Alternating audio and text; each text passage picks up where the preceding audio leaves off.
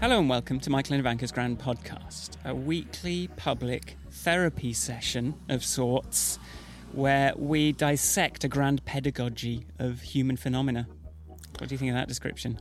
I was never sure how to pronounce pedagogy. Me neither. And as I was thinking about that, I was like, how am I going to say it? Pedagogy.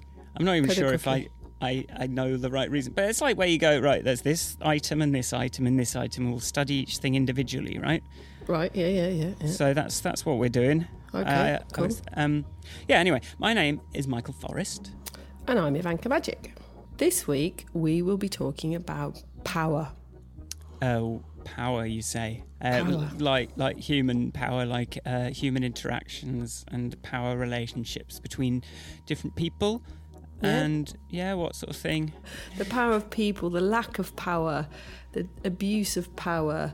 It's all about who's got it and what they're doing with it, I suppose. Yeah, I think that's it, really. Who's got it, and right. do we agree with this status quo? Yeah, and what can we do to change it? Ooh. Okay, well, let's get into it.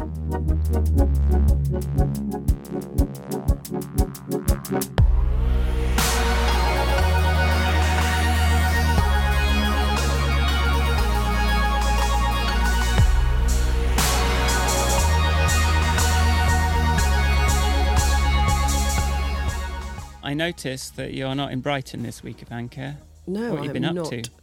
I am on the Croatian island of Brač in Sutivan in a newly renovated house. Reconstituted. Reconstituted, yes. Walls have been smashed, walls have been put up, all sorts of things have happened, and it's a delight. I'm very happy. How much of your time are you planning on spending in this place? As much as possible. Really? Depends how Brexit goes.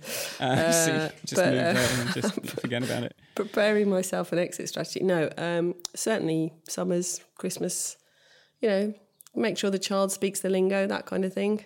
I see. Might do a year here while she's still little so she can do nursery. Because here they don't go to school till they're 6 or 7. So she could do extra nursery time, which I think is a good thing. I guess there's a lot of this Brexit strategising going on at the moment, but there is. But so there might be different noises this week. No seagulls. These seagulls are smaller and tamer than the ones in Brighton. Yeah. Brighton seagulls are huge and want your sandwiches. I'm hearing some quiet tweeting.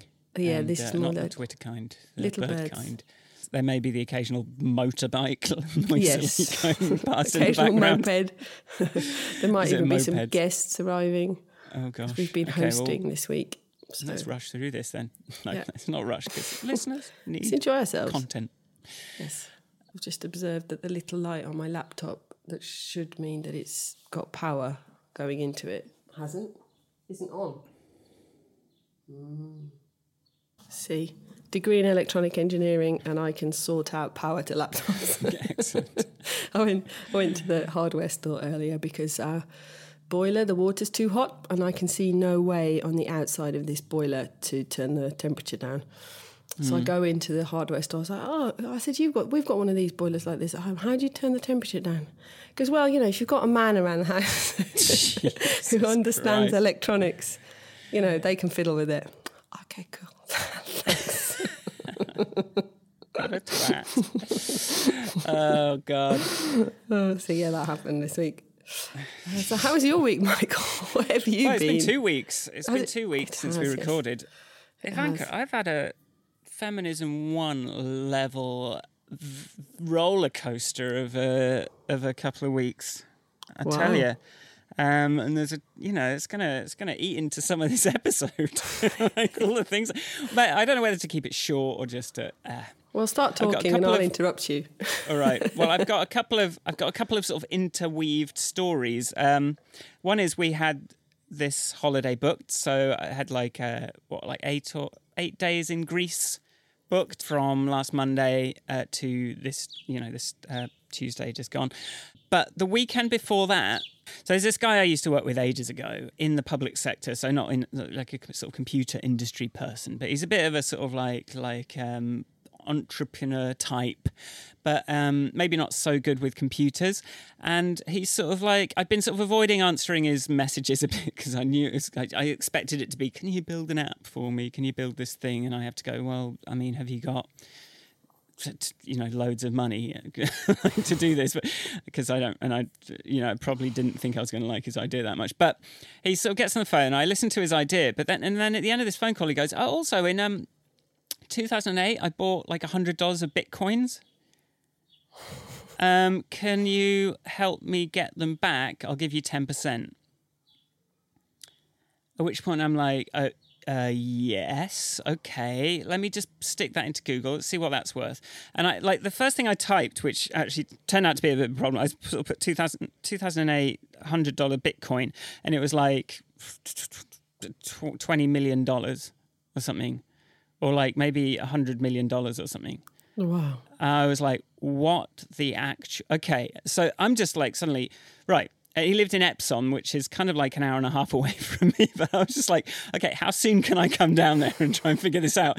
So he had this wallet locked in this computer, like this old Windows PC that he couldn't get into anymore. He'd like forgotten the password basically, and like Microsoft Cloud Sync password thing had sort of failed to sync his latest password, and he just couldn't get in. And yeah, he had this thing, and I'm like doing the calculations, going, right, if this is that, that's me sorted. I'm kind of saying to myself, like, yeah, so I wouldn't have to work. I'm like, right. I immediately called Sharon and went, listen, like, this is mental. Like, can you, I just don't even, this is nuts. But I can do this if anyone can do this. And like, this is my ship's rolled in just before 40, like a couple of weeks before 40, £1 million sounds good. Yeah, I'm like, well, let's ride this as well. So I sort of start like filling shopping baskets on synth websites just to sort of see what I want. Like, what laptop, what computer would I get? What else would I do? I guess I could finally just sort out some, this and that and the other. But it's not really kind of house buying money necessarily. So, but like maybe I can get a studio in central London rather than in Hammersmith, and and I'm sort of like writing all this stuff, and I go down there and I sort of spend a couple of hours like having a crack at it, and Windows I just know is so insecure. I'd seen a sort of how to hack Windows 95 thing ages ago, and it was like, just click on this accessibility thing and do this, and it just lets you in as an admin. So it was kind of the same thing here. I sort of had to boot from Ubuntu, and just like I found a little video of how to hack Windows, Windows 8, and it's literally just rename the on-screen keyboard accessibility thing to be a command prompt instead, and then it just launches you into a command prompt when you say, let me have an on-screen keyboard, and you're an admin. So I sort of got in that way, managed to get this wallet, but it was just like zero. I was like, but I exported this data file. I was like, I don't know though. Like, I still wasn't convinced. I was like, why has he got this wallet address written down? Like, it's the right address. So it's obviously like something's happened. But when I look at the blockchain, there's never been any transactions on it. So no one's stolen the money. Like, it's just never had any money in it, according to this. So I'm kind of like, but I'm just thinking, right, I haven't let it go. But then the next day I'm going on holiday. So I sort of have a day at work, and I sort of managed to like find this Python script that like lets you kind of convert the wallet format into a format that you can kind of read and see what's going on in there. And I managed to extract that, and that was like one of those moments like, I'm in. I'm into the wallet. I can see it. I can see all the private keys, and I can get the money out if there is any. And I'd literally just like slyly just kind of taken a copy of the wallet file because I was like, I can't, even though this means I technically, if there's money in this, I've got it now. He'll get his 90, I'm not going to fuck him about. So I snuck it off, managed to get into it, but it still said just like 0, 0, 0. And then that night, I had to go on holiday. And so then this is the other part of the adventure. It was Monday night. We had a flight at like 5 a.m. the next morning. Booked, so we decided, but it's from Stansted, which is a bit of a trek. So we decided, and there's no trains in the middle of the night. So we decided to get on book a hotel the night before, and we were like having a very relaxed little kind of jaunt, like on the tube, go to Liverpool Street, get on the train. It gets to we're nearly at Stansted, and I'm like, where's my passport? My passport should be in this pocket. And I've just checked the pocket And I'm like, I don't have my passport. It's gone. The first thing I thought, as soon as I didn't see it, I was like, why isn't my like mobile number or email on my freaking passport, so that if someone found it, they could just immediately contact me? I just realised there's no way for anyone to contact me and say they found my passport. No. Like, I was just like, how insane is that? I mean, I'm sure a motivated person might have been able to kind of track me down on Facebook. But Christ, like, Yeah. what? It's such an important document. I'm like, why don't I have some sort of like location tracker in this thing? The other infuriating thing about them is if we had IDs, you would have been able to travel on your European, your British identity card. Because all the other Europeans who fly into the UK just need their ID card. They don't have to have their passport. Or I'm not sure that's true of coming into the UK, but certainly across Europe, you just need your ID card, as long as it's an EU one. So there's no backup ID. We've just got passport or nothing. Which is why these poor people with all this Windrush scandal, if you never applied for your passport when you were little, then you've got no passport. You've got no way of proving that you're a citizen. Mm. Which, if you don't go on your holidays to Lanzarote or Greece.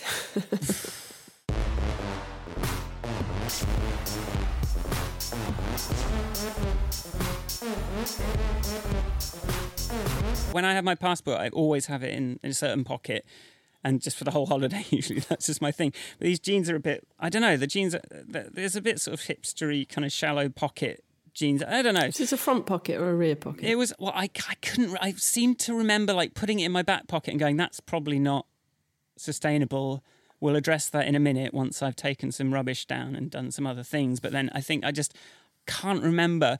But then, I was like, I haven't got it. We sort of went through everything, sort of had to go back and then just kind of got back on the Stansted, exchanged, switched, went back to Liverpool Street. The whole time, we kind of looked for lost property. I'm trying to ring up, I'm trying to find out how to contact Tube lost property. We have to get the Tube back. We get on there. I decided I'm just going to run. It's like 10-minute walk from the Tube station to our house. Maybe not quite that much, but I was like, I'm just going to sprint home because if it's just somewhere there, then we can still make it tonight.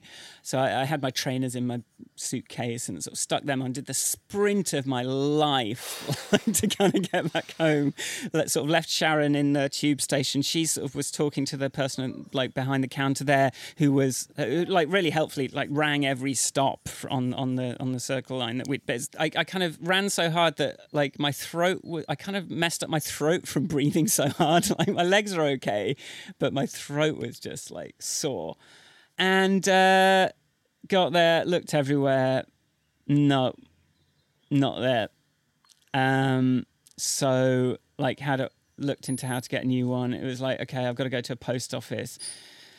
So yeah, we sort of had to stay home that night. The next morning, queued at the post office at 8:30 because I was the first person at the post office. Queued, you have to get this paper form. And then got back home, went to the website to sort of book the appointment, which is 200 and whatever, 150 quid or whatever. I was like, I'm just doing it, whatever it takes. But I hesitated the first time, and the appointment that was that day had already gone within 20 seconds of me kind of just going, is this?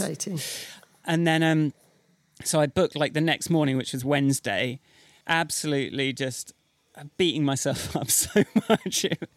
Going, how this is, I thought I was a conscientious person. This is the second very unconscientious thing I've done in recent memory. So yeah, and this holiday wasn't cheap. I talked to the guy that booked it, and he's like, yeah, I mean, if you don't make it, it's gone. I hope you got travel insurance, which I kind of think I have on my credit card, but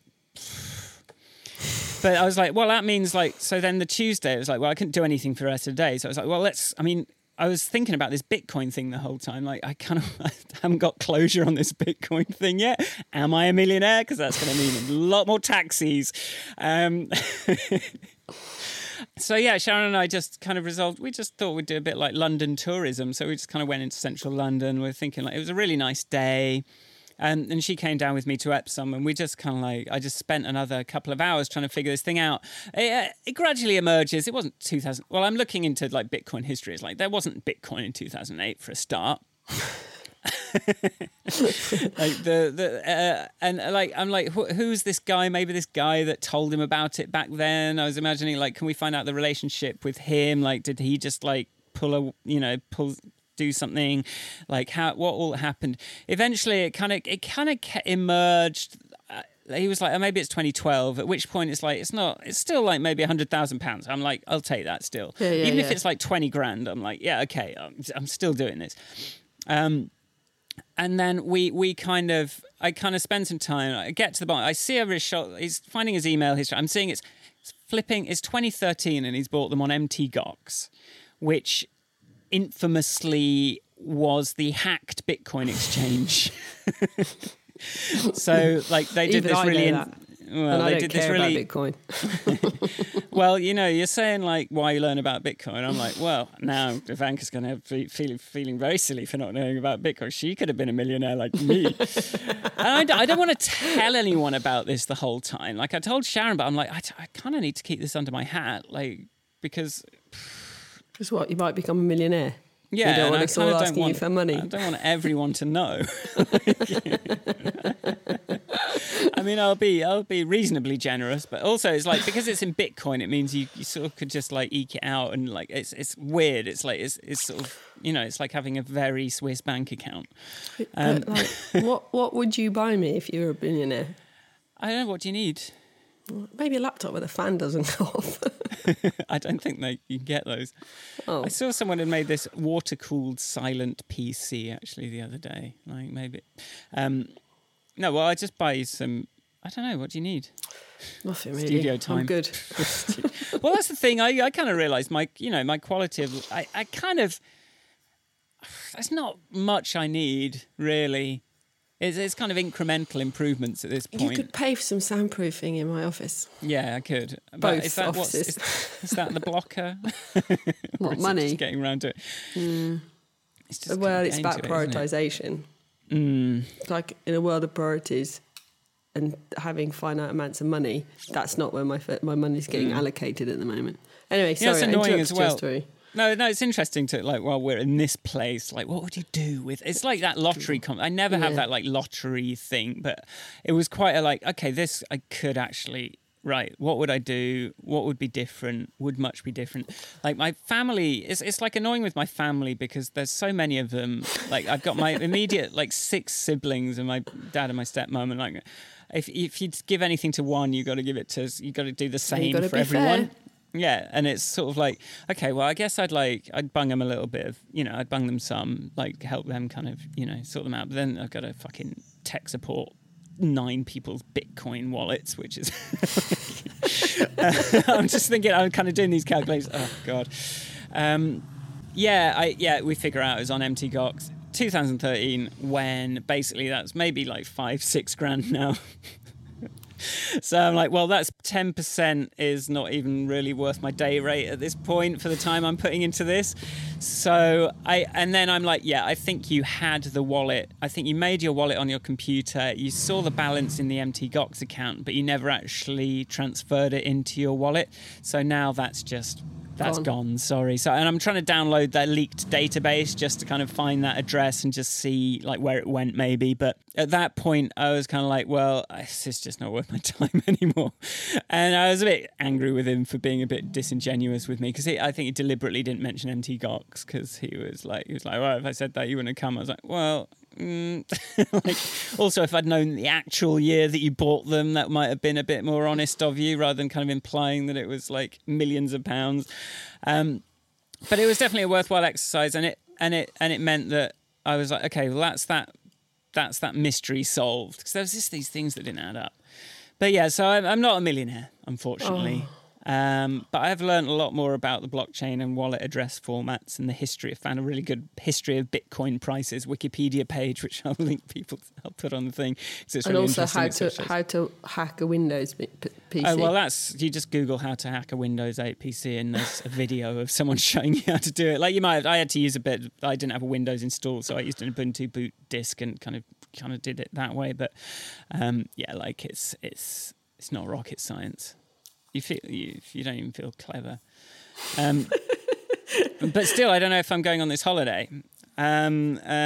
So like the next morning, I got this sort of 9:45 appointment. I belt it. I kind of left it a bit long before that. I realised I needed to get like someone that I'd known for. It was like someone you'd known for more than 2 years has to sign the back of your passport photo and say it's you, but it has to be a professional. It has to be. And I'm like, who's that going to be? And luckily, a friend of mine that I've known for ages happened to be like in his. Like working from home that day in Shoreditch, so we just went up to visit him, and he kind of signed it off because I haven't worked. I think usually you just get someone from work to do it, but I haven't worked anywhere long enough to kind of have a long enough relationship with anyone there for it to be a thing. But we kind of ticked all the boxes, got all the things done. I got there. I'd left it a bit long, so that was a bike ride of like my life as well, kind of going from home to like Victoria, and basically just had this just emotional. I've got this thing. They say, well, it's 7 days if you lost the passport. I'm like, and she goes, can you forward me the flight information? And I was like, I sent it, and she's like, oh, this was yesterday. Like we might be able to speed it up if you've got a flight booked. If you had a flight to catch. Oh, okay. And I was like, well, I mean, I could just book a flight now and then I would have a flight to catch. And she was like, well, we don't recommend that. I was like, well, I'm going to do that, and then you're going to be able to tick that bureaucratic box. And just, so she was like, she sort of let me just kind of go away and like on my phone, like really quickly get on the website and like book flights. So the next one, so that's another like risky bit of money shelled out. Get back, and then had more questions, and then she had to wait for some people to come out of a meeting, and then it was like, well, they were like, oh, well, why did he leave it so long to come and see us? I'm like, well, this was the first appointment I could get. Like, this was, I had to kind of keep writing these statements out and like forwarding more emails, and said like they can hold the hotel room till tomorrow night, and then it's gone. And like 2 hours in, I'm just like kind of going between, I'm just going between like. I just spent planning alternatives, sitting there in this chair. Like she kind of comes out to find me again a couple of times. I go back, I sort of go in, I'm like standing there. I don't even want to look. She's just come back and she starts sort of writing something down, and I'm like, I just can't even make eye contact. And then she kind of goes, okay, well, we've managed to upgrade it to the 4-hour service. And I'm just like, my head is just like, I've got like a tissue in my hand already at that point because I'm so like on edge about it. And I just like put my head down on the thing. I was like, I just said, and she'd been so kind of like, she'd been really like kind of game faced the whole time, like just, and she kind of remained that way the whole time. But I was like, look, if I could hug you, I would. She was like, oh, and she said to me, look, like all the emotions you're feeling, I'm feeling them too. It's just like, but the whole time I was kind of remembering our conversation about like that thing when a bureaucrat manages to do something for you. I was like, I want to make that happen. I didn't snap. I didn't show like frustration. I was just like, kindness, I'll do everything you need. I'm going to just be the model of a flipping citizen here and just do absolutely everything possible. And it just like, and it just came through. And I was like, and the flights were booked, and we were just like, and then we flew out the next morning. We sort of stayed up and just kind of got on the early, because it was still like a 5 a.m. flight from Gatwick this time, and we just stayed up and just went out and just got to the hotel, and they were like, oh, you made it. And we had the room with the sea view still, and we and just got to kind of do that beach package holiday thing with the thing, and we made it. And I was like, anything, I don't even care if it rains the whole time at this point, like just anything is going to just be amazing after that experience. So and hopefully I can claim some back on travelling. We had to spend like €130 just to get from the airport, because there was no sort of coach service that day from the company that we booked it with. But like, it was just, we did it. We spent a few days. We went to the gym every day to burn some calories, like an hour of calorie burning, so I could just eat all the puddings. Like, it was a buffets, basically. So it was just these different, like, was it some all-inclusive type thing? Yeah, just ultra all-inclusive package, whatever. I got like a little wristband. It wasn't the most. I mean, I've been to Lanzarote. I've been on a package holiday before. I was like, there is no one like me, remotely like me here, and it's kind of making me a bit sad. But this was a bit more, there was a bit more, a few more people our age, a little bit more, and like And we just swam in the sea every day, and it was a nice holiday. I was like, well, I need to have a pen for all the ideas that I'll have as soon as I stop being in front of a computer. But I don't really have that many ideas. You just really relaxed. have any? I just relaxed and just kind of like did that.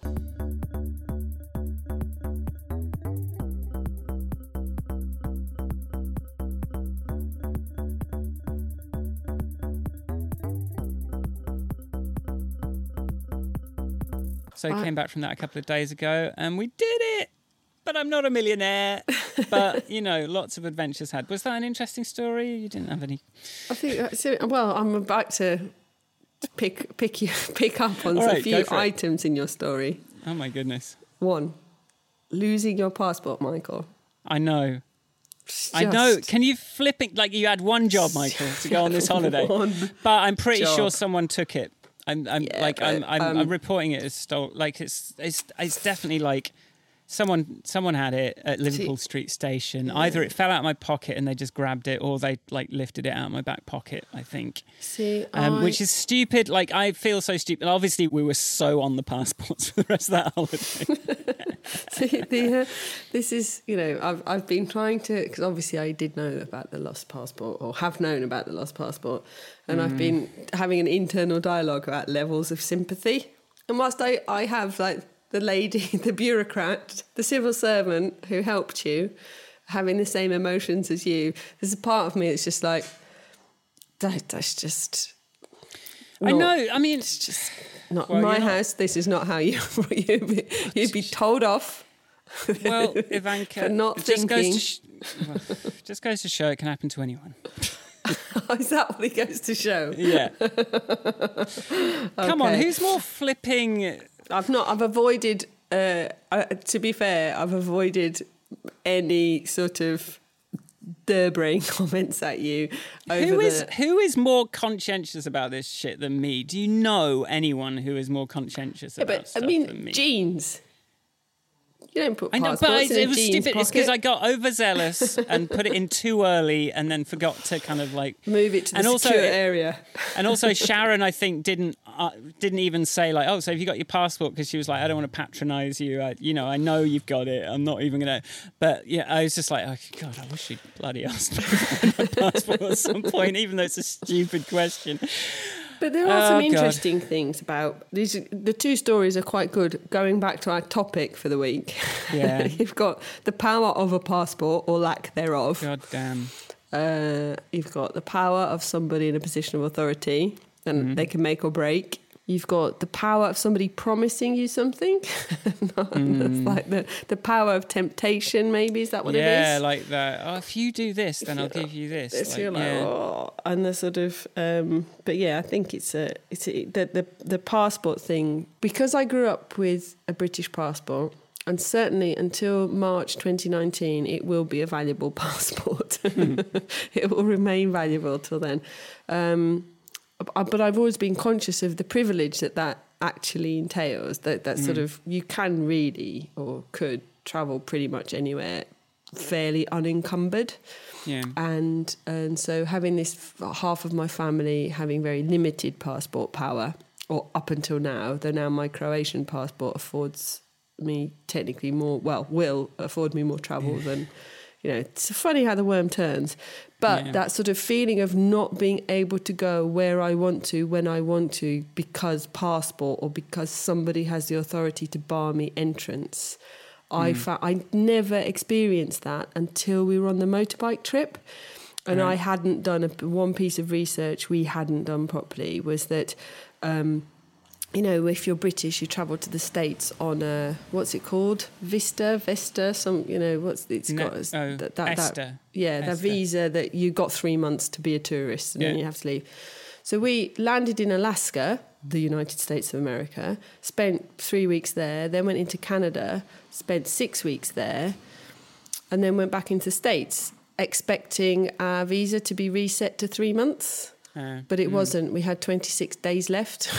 So we had to and the man at the border was just the absolute opposite of the civil servant you dealt with. It was like, well, no. I was like, yeah, but I've left the country. Well, you can't prove that. Yes, I can. I can actually prove it. You can't prove it. It's a stamp for that. I can prove the stamp. I can prove credit card statement. You know, there's many ways in which I can prove that I was not spending money within the United States of America. And he just would not budge.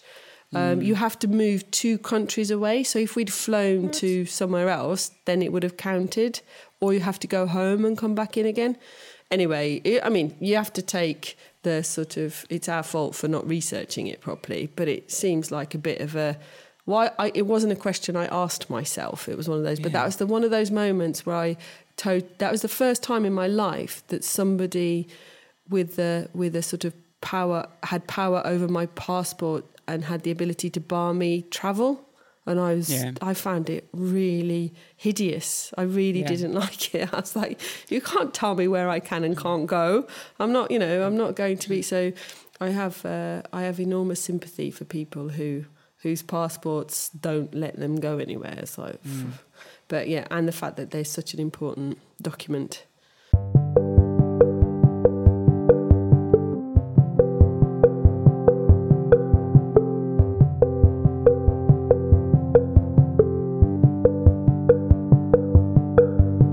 Any other I told you so's you want to say to me? No. That's not an I told you so. That's any other. That's just head like shaking. You not twat. Sure if I feel. every time I said to Sharon, like, I feel so stupid, and she was like, did she say wouldn't good? Let me. She wouldn't let me. She was like, it wasn't your fault. You didn't do it on purpose. Like, so she just wouldn't let me feel like beat myself up at all. And I was like, okay, you're the best. And actually, like, it just really showed us, I think, how strong our relationship is under pressure as well. Like, there wasn't a moment of like antagonism or blame or kind of it was just like we worked together and we just figured it out and we just did it and we succeeded and we went on holiday and we had a good time. That's good. Nice bit of a team, Michael and Sharon. Well done. Yeah. So that's good then. Okay, I'll let you off. And here's a song I played. I was going to say this song I made this song ages ago called "Nothing Bad Can Happen," and like I was like, okay, this feels really bad, but I'm going to listen to. And I listened to that song, and it just made me cry like twice in a row. I was like, there's always just a way of seeing the positives in this. Like, even though it's a nightmare, but like it's actually, I'm kind of glad that I got the Bitcoin thing out of my brain. I'm glad that it got to show me and Sharon like how much we had. Because otherwise, like the whole holiday, I would have been like, am I rich? Am I a millionaire? You wouldn't have been in the holiday. Yeah. So that was good. So I mean, there's like I'm glad I would have eaten a lot more puddings if we'd had that couple of extra days. So in that whole world of retrospective, the important mechanism to happiness of retrospectively making bad things into good things, it was a great thing. As bad as, it was a great thing and nothing, it's all subjective, isn't it? Yeah, Here's that song. I'm going to play that song on the podcast now.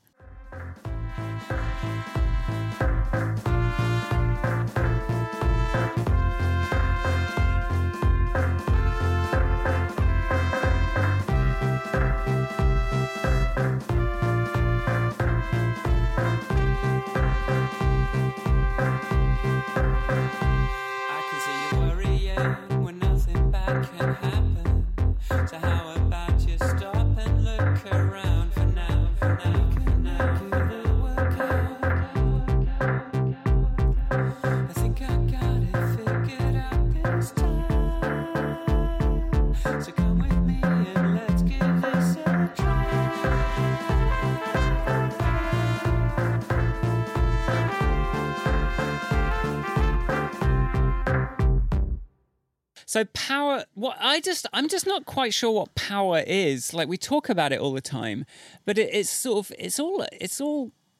it always just part of a shared belief system? It's like, I believe that you have the ability to control me or make me do things, but to some extent, is that always true? Is it ever true that someone can... Of course it is. Like, they can stop you moving, doing something, or going into a country. They can stop you. It's very much like a human relation thing that's that is predicated on the belief, on a mutual shared belief that one person has more authority than the other person, or can make the other person do things, or can stop the other person doing things. But it's a strange thing, because it's not like a physical force. It's a kind of mental arrangement. I don't know whether it's certain types of people or certain sets of circumstances that make you either question the assumed power of those around you, or, so I certainly think from my point of view, I don't want people to have power over me, so I resist. I can't say that I always am able to prevent them having power over me, but to some extent I think you can slip into a thing where you allow people to have power over you who aren't necessarily, they're sort of chancing it. I don't know how to express it, but I don't want to be dismissive, because I understand that there can be a huge amount of psychological manipulation. There could be a huge amount of, media stories, whatever, that make you feel like you're in a position of weakness when perhaps you're not. Revolutions are based around the fact that many people have power over the few if they choose to take it, or they decide, or they get rattled in. I don't know what triggers a revolution, but I also think that sometimes people assume power, and then other people allow that assumption to continue. Particularly managers. You've got those position of authority in the workplace. You've got people in authority or perceived positions of authority. And they do. I mean, border crossings, I think, are one of the most difficult things. Like, I've got stories of a friend of my sister who wasn't allowed entry into the United Kingdom, even though he was a Croatian EU national, but coming on holiday, he'd been and gone repeatedly. So he wasn't an overstayer. He wasn't somebody who'd worked illegally, just comes to visit and goes home. And they put him in a detention centre for the weekend and then sent him home. Because the man who I managed to get hold of somebody said, oh, that's because we're not satisfied that he will leave. So luckily, because you and I work with people who know people, somebody put me in touch with an immigration barrister who said, but that's not the law. The law is, can you support yourself during your visit? There is no... But he also pointed out that often the border people are the people that were too racist to be allowed in the police. That was his words. I was like, oh, okay. So I think, whatever made them decide that this boy, this young lad who's 20, wasn't going to... They didn't want him to come in, and so he didn't come in. And it didn't matter that he'd got cash with him, that he'd been and gone before, that he'd proven all these things. It didn't matter. Well, I mean, if you have like a set of rules, real or made up, as in this case by the sound of it, but you can use those rules for good or evil. And it's like people that... I think there's a thing of people that are drawn to powerful seeming jobs like police or border patrol or whatever are probably often coming from a feeling of not having any power. Or it's a sort of bullied at school or ostracised or whatever. Like, well, I'll show them. I'll get a gun. I'll have a gun for my job, and then I'll be able to beat up whoever I want. Yeah, you sort of have to worry about the sort of people that want power, because often, usually they're not the best people to wield it. There's this whole equality thing that... I did find you that quote from Martin Luther King about asking a man to pull himself up by his bootstraps who has no boots is, it's an impossible task. If you can give power to somebody, or you can simply not abuse power, you can use your power to give people a step up. You can put your hand down, help somebody up. Yeah, you can help someone up, or you can stomp them down. Yeah, it's and it does depend on what sort of a person you are. And if you are a civil servant having a bad day, you have the power to ruin Michael's holiday. But if you're a civil servant who is, doing their job, doing their job as best they can, they're going to find a way to help you achieve, because you are a citizen and they are your civil service. That's what they're there for. Well, it's like they're not there to abuse their power. I can be sympathetic to people who do that. If somebody tries to use their power over me just makes me rebel. I'm not going to tug my forelock and go, okay, let me go and get that for you. It'd be like, I'm much more likely to go, no, who are you? No, don't care. Don't care who you are. You're not talking to me like that. You're not doing that to me. You're not, I just don't, I don't know what it's from, but it's strong.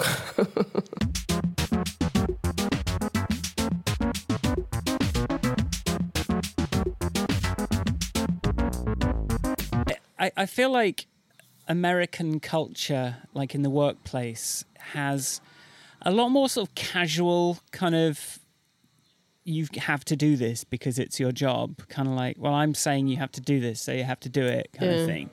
And like that manifested back sort of at the agency we used to work at as like one of the, and I sort of chalked it up to a bit of Americanness on this person's part. It was kind of like the PR person for the whole company, and I was doing the company website basically and trying to get that live. It was this whole urgent project, but it was like someone ringing me up like 8 o'clock when I'd gone home for the day. I was finished and going, you've got to come back in now and fix something. I'm like, who the fuck are you?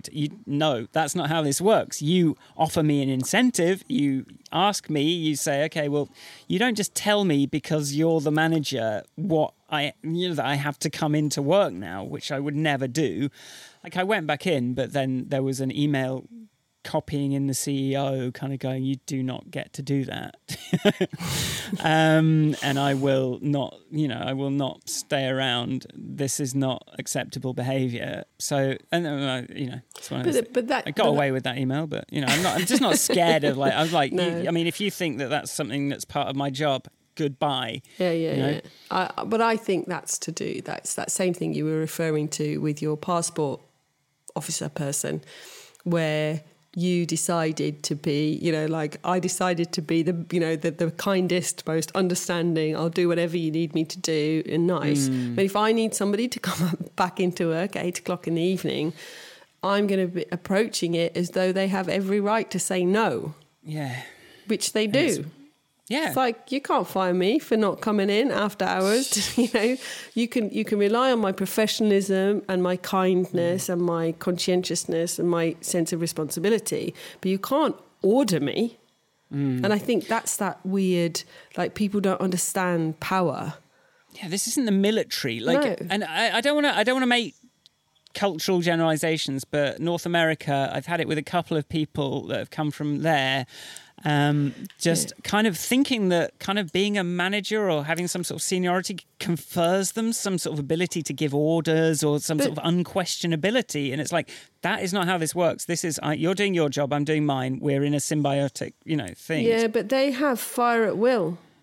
They can terminate. Oh, yeah. In North America, so in the US, as far as I don't know if it's true of Canada, they can terminate your contract because they feel like it. Whereas in Europe, we have hard-won rights, workers' rights that mean that people can't actually do that. Yeah, it just goes to show, like, let's be grateful for that right. Yeah. I think that's, right. I think that's something people often don't understand. It's like, the one thing, it's like I think many people, power is held over them in a workplace with this idea that they're going to lose their job. Yeah. The reality is that it's very hard to fire somebody who's underperforming. And sometimes I'm not, I'm having been in a position of having to deal with somebody who's underperforming. It's really unpleasant and drawn out and not nice for anybody, certainly not the person who's underperforming. But also, really, there's redundancy that you have less control over, and the business not doing well.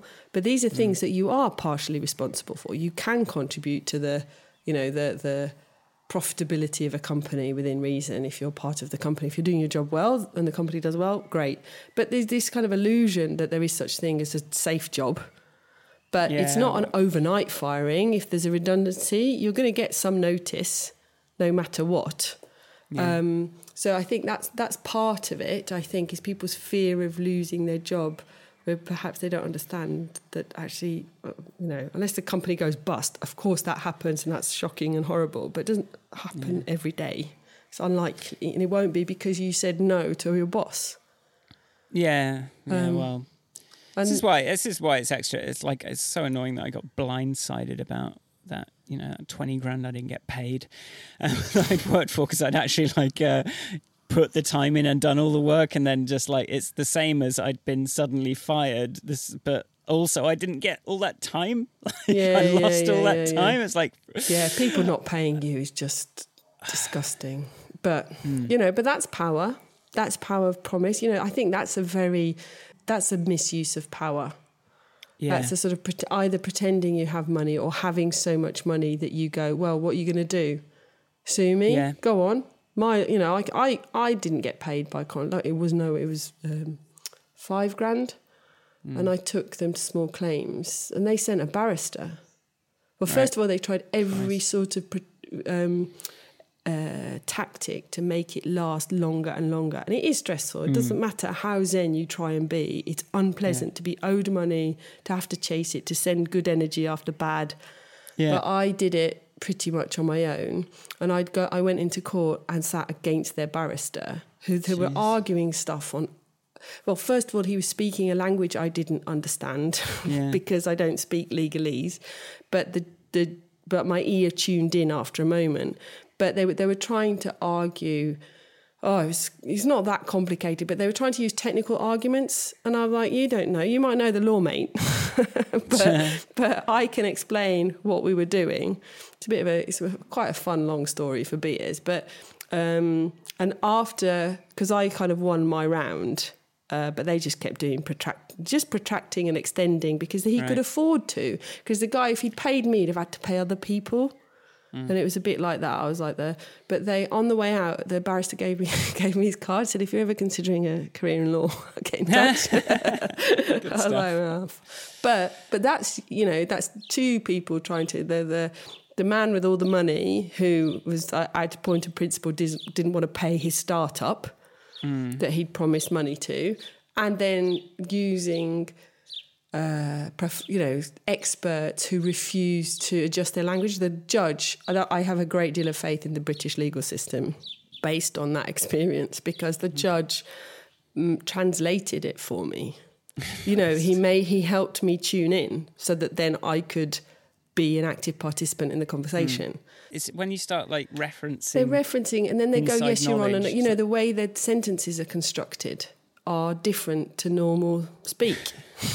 So it's like, that's a kind of power, I suppose, isn't it? Totally. Yeah, your own language. I remember someone talking about the power of order words, and order words being things like can be things like please as well, like things where you're trying to get someone to do something and you use certain types of language that kind of will, and it's not you do this or I will beat you up necessarily. It can be. There's a lot of types of language that are all around. Just sort of. Is it manipulation, or is it just we're all? Well, one of the things that struck me the first time I went to South Africa it's probably getting on for 20 years ago. God, I'm getting old. And it's post-apartheid. Bearing in mind, so I'd grown up in a house where my grandpa used to collect money for the ANC. He'd have black students come over from South Africa to help with them pharmacy qualifications, blah blah blah. Apartheid, boil on the bum of humanity, blah blah blah. But anyway, I was invited. A boyfriend at the time was working there, so we got this trip out to visit him in Cape Town. And, we stayed in this lovely B&B, and it was all quite lovely.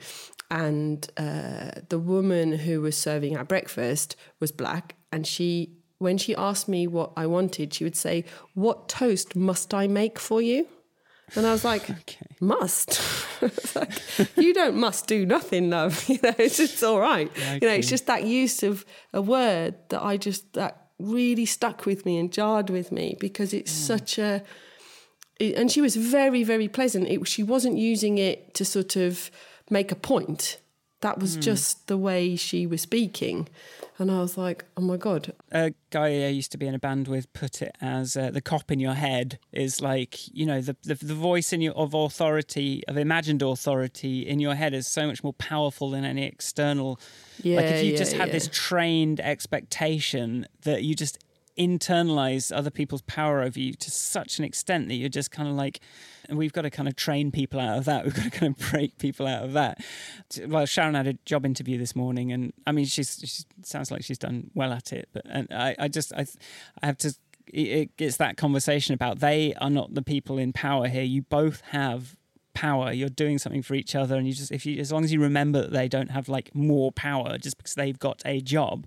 If you just remove that idea from your brain, you'll be a lot freer to just talk about the reality of things, and like you'll be a lot more valuable, you know. Anyway, I do, totally. And I think sometimes I listen to stories about I think particularly I'm interested in, you know, women's place in equality, and I listen to sometimes some of the things people have tolerated being said to them, and I'm like, just you do get to say, don't speak to me like that. That's okay.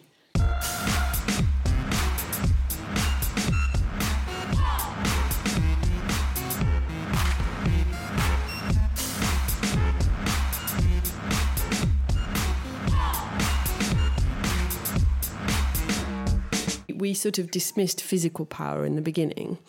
And there is a thing where if somebody's bigger and stronger than you physically, there is a certain power that they have over you, no matter what.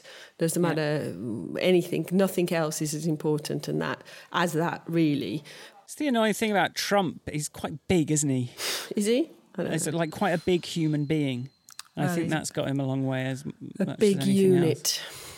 I think, you know, there is something about physical presence and power. But that aside, so I can totally understand that if you are in, you know, I've been in a car with somebody who was a manager, and we were on our way to a meeting, and he said something wildly inappropriate. And I commented back to him, but I didn't get confrontational because I was in a car with him and he was driving. So, you know, you can kind of go, no. But in that situation, I'm not going to be, don't speak to me like this, because you don't know where he's going to go. There's a physical power. And that's a real abuse of that situation, isn't it? It's like... But I did get him later. Well, good. Because I wrote a letter. Sometimes you don't get another chance, and that's the ones you regret. But like, it's those...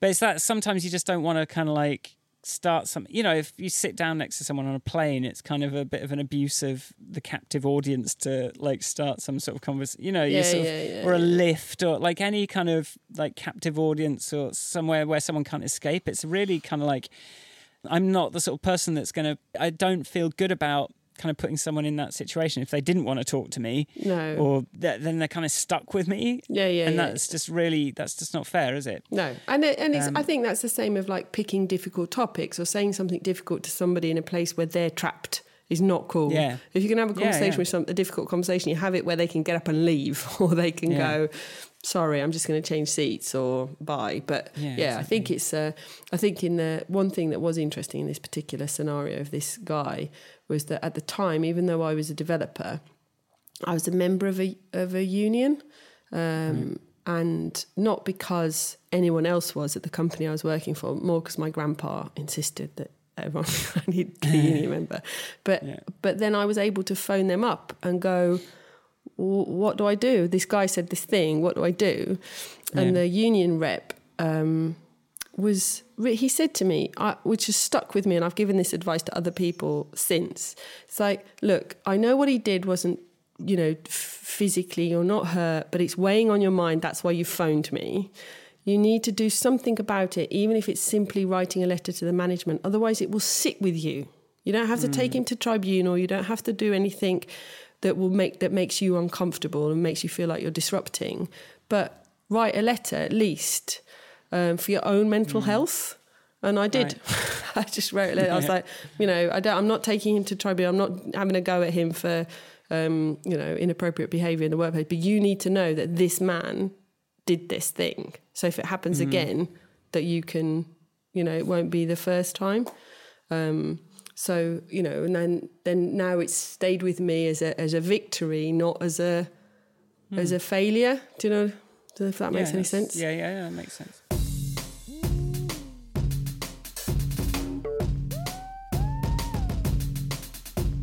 I think the people that are drawn to power often aren't the ones that should have the power. But I also think it's very hard to get away from this thing of when you have power, I think it's hard for it not to start corrupting you, or it's hard to kind of remain principled. Because your power comes out in such subtle ways after a certain point. Lydia and I had a conversation years ago. We were talking about Balkan politics, and she was like, "Do you know what? I want to go away. I want to get really rich, and then I'm going to come back and be a politician here when I have so much money that nobody can even try to corrupt me. I won't be tempted." It's like as a sort of insurance blanket. Right. But there's something to be said. It's like, it's all very well. I think no matter how principled you are, let's say somebody in your family was in trouble, and you were in a scenario where you could make a phone call, get them a job, whatever. When there's a possibility there, I mean, to solve a problem you have, you're probably going to do it. I think you have to be an incredibly principled and powerful person to go, sorry, but you're on your own here. Also, in terms of the respect you have for other people, if you just don't respect other people as much, do you, after a certain point? Because you sort of know that they're not. Is it inevitable, or is it about respect? It's nice when someone very powerful and rich seems super friendly and nice and charismatic, and that they're really nice. But then it can be a very small thing that shows you that they don't really respect you at all, don't really think of you as anything. I'm on guard with powerful people that they just have no respect for me because I'm not in the same power bracket as them, It comes down to my wealth chip on shoulder, I suppose, as well. I mean, because I think one of the things about power is that I think we often wait to be given power when we can take power. We can have power. I often see this, particularly younger women in the workplace. They're waiting to be given permission to do something. It's like, you don't need permission. You just need to do it. And by doing it well, you will be doing it. That's it. There's nobody's going to go, "Hi, right, here you go. Here's some power. Now do a thing." You just got to just crack on. And I think that's a thing where people are waiting to be promoted, waiting to be given some sort of authority, waiting. It doesn't really matter who a person is. In the same way that they really can't take away your power, they also can't give it to you.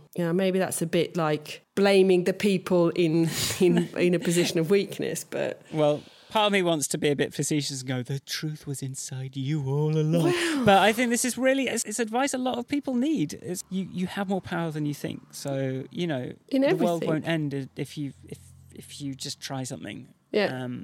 But then, you being a good manager there is really good. And I'm just thinking about, Ben was a good manager to me as well.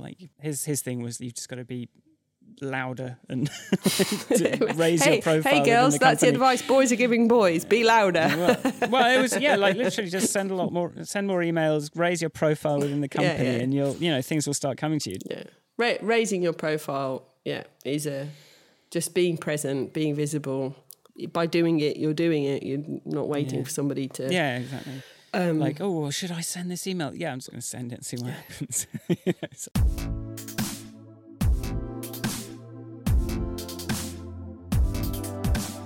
If we're talking about pedagogies, what are the different types of power? Money is the thing, media and fame, gives you an amount of power.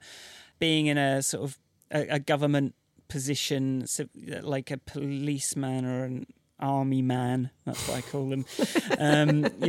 You've got the power to kill people. That there's that sort of physical power. Yeah. And then I suppose there is sort of sexual power. That's a different kind of thing. That's something that can be used and for better or worse. And then power of language. I think something I wrote down was the power you have in your own family, and I sort of think about the kind of an ogre I have been to my younger children, my younger Your younger siblings, children. my younger children. There's a Freudian slip if I ever heard one. My children. I mean, in a way, I Yeah. had to kind of take responsibility for them. It was God, that's interesting. But yeah, I wasn't a good dad as an 8-year-old. Well, I think that's the oldest sibling thing. But yes, there are softer powers, like, Right. the kinds parents often employ, which is that sort of, I don't want to disappoint my parent, or I don't want to upset them, or those kind of, I mean, that's sort of negative, but isn't, like you want, well, but it is. My mum has a lot of power, which I don't really know always how she does. Like, I don't mean it like that. I don't know if I've told a story on this. She picked up my sister once when my sister was a teenager, and she'd seen her smoke. And my sister got in the car, and all my mother said whilst facing forward was, "I saw you." It was like, oh no. And it's not like there was any threat to follow up with this. It's just like, I know. So, it's like, and that's, I think that illustrates my mother's power over her children very well. Like we all within, she's given us a fair bit of rope to hang ourselves with, but actually she's built a pretty cast iron cage around us as well. It's like, no, you've gone too far off the leash, back. But it's done in a sort of, I saw you.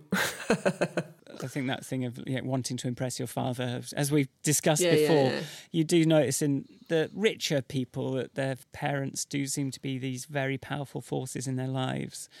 I think more so than especially I guess if you've inherited a lot of that wealth, it's like that parent is even more powerful somehow. Oh yeah, they've got all this, they could threaten you with not leaving it to you, for starters. There's that. Or there's, and then there's the other kind, which is not wanting to disappointment. Yeah. How can you ever live up to what they did, especially if they were sort of self-made? How can you ever kind of get close to that? You cannot possibly, because straight away you're not going to be self-made, so already you've achieved less.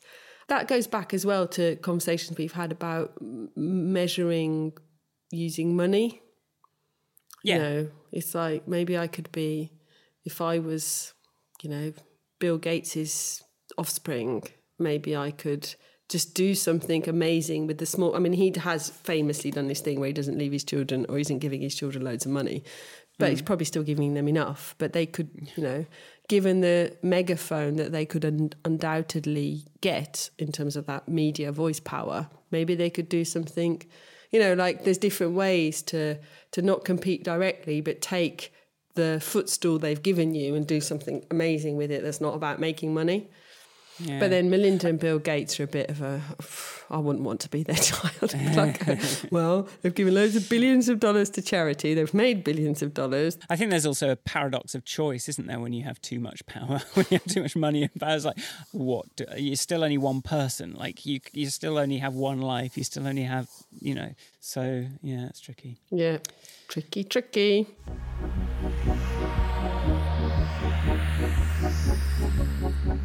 All right, thank you for listening to the podcast this week.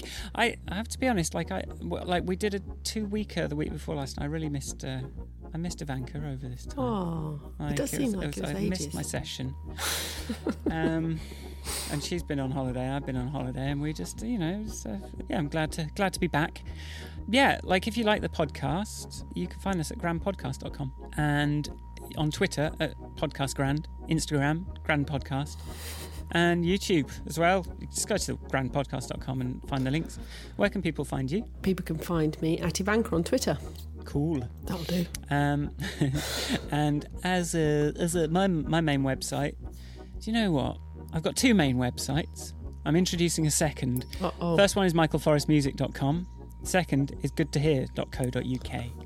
And I'm thinking of giving Good to Hear a new lease of life. So keep an eye on that. And there's links to Twitter and everything on those. And do try and write us some reviews. Follow us on Spotify, write some nice reviews on Apple Podcasts, tell your friends about us.